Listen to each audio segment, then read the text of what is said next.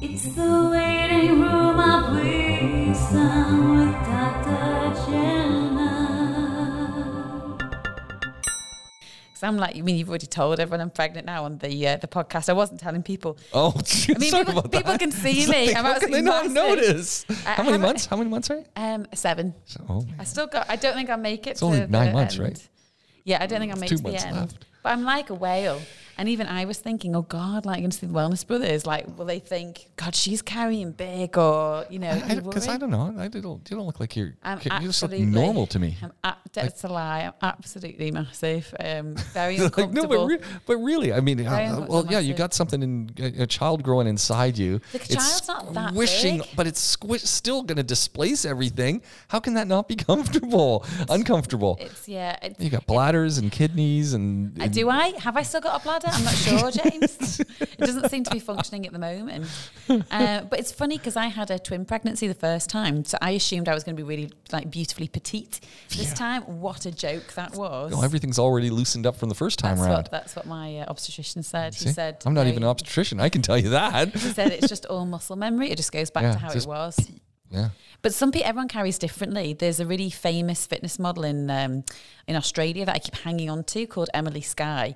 And she's absolutely gorgeous. And she got massive when she was pregnant. Absolutely massive, especially the second time round. Yeah.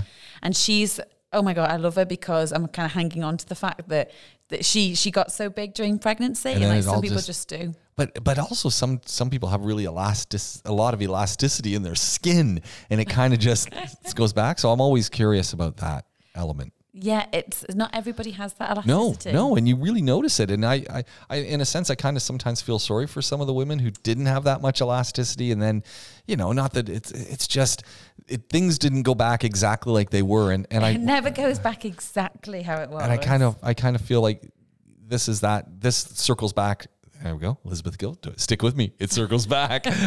But this goes right back to when you're saying that fat shaming and stuff. And look, you're going to look a little different. And someone say, yeah, but you don't look like it. And I think people can unintentionally shame people in that context. Even sometimes when people are trying to be nice, they can almost shame you. It's like now, I appreciate I look different to when I wasn't pregnant 7 months ago. And yet people will see you and go, oh God, you're so tiny. It's like, that's a joke. And then another friend will go, blimmin' heck, Jenny, you're absolutely huge. And so there's actually a bit more. So what is it? What is it? Am I small or am I huge? Well, I actually get more reassurance from the latter because it's a bit more honest. And especially when you're like fully aware, it's like, yeah, okay, yeah, fine. You can't really tell, whatever. I actually find it's more honest and real to just be, you know what, don't worry about it. You're pregnant. It's absolutely fine. But everybody carries so differently. I have friends that you've not been able to tell that they're pregnant, and then others that have just got completely huge. And I had some of those folks I had some of my students. I had a couple of students over the years who so young. Yeah, my students tend to have kids pretty young. Really? Yeah. I can't imagine studying your graduate degree. Yeah, me neither. But I remember this one student, I said to that student, anyone seen Asma around? I haven't seen her in a couple of weeks. She goes, sir, she had a baby. Oh, I thought you were going to say she was there, but you didn't recognize her. No, and she goes, no, sir, she had a baby. She's at home. And I go, what? She goes, well, she had a baby. I said, I didn't even know she was pregnant. Oh, and right, she's so small. She was so small. And then with the abaya on, and you can be larger with an abaya and it fills out more. She never seemed to fill out the abaya. So literally looking at her, there was never any inkling to me and my assessment that there was some kind of a pregnancy going on. So they just laughed at me. But it's quite sad as well because even some people that don't get that big, they still have the scar tissue, so they get the stretch marks. Yeah. And my theory on it is that between me and my friends, we know some girls, some of us bloat, so we can eat and our stomachs they can massively expand to the point you can look quite heavily pregnant just even after eating the wrong thing or whatever. And one of the specialists in Manchester, I can't remember his name now, but he's a professor in IBS. Okay. And his theory is that you're very prone to the muscles relaxing to allow you to look pregnant. So it's almost like you're almost sort of primed for childbirth.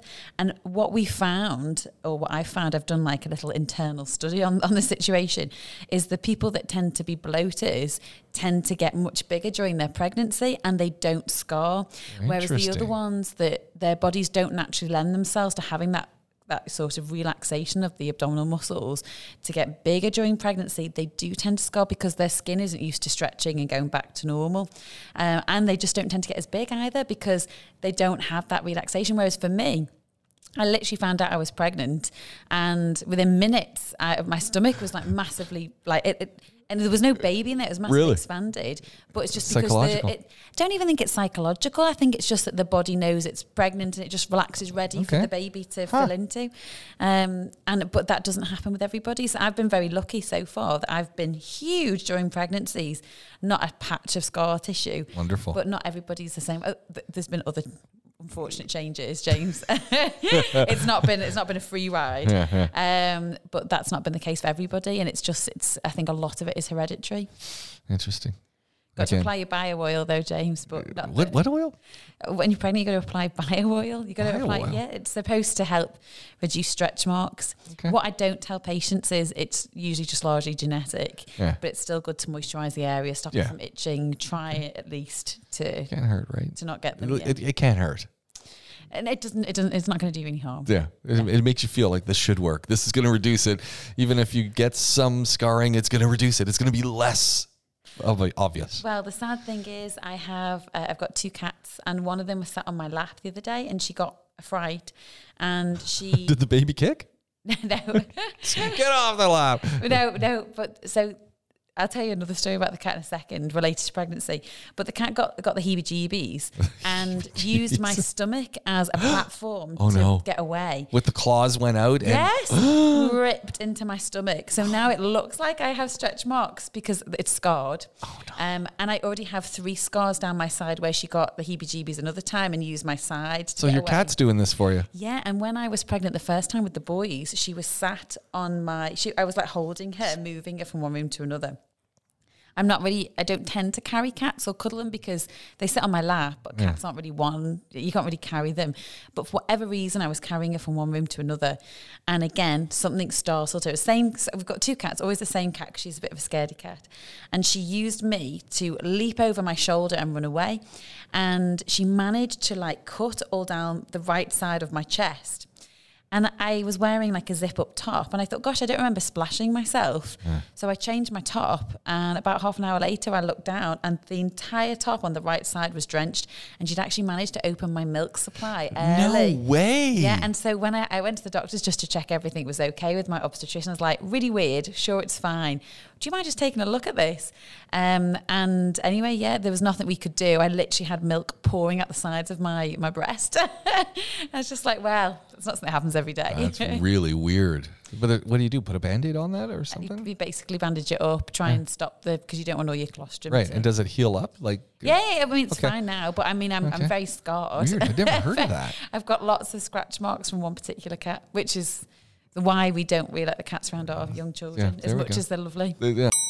It's the waiting room of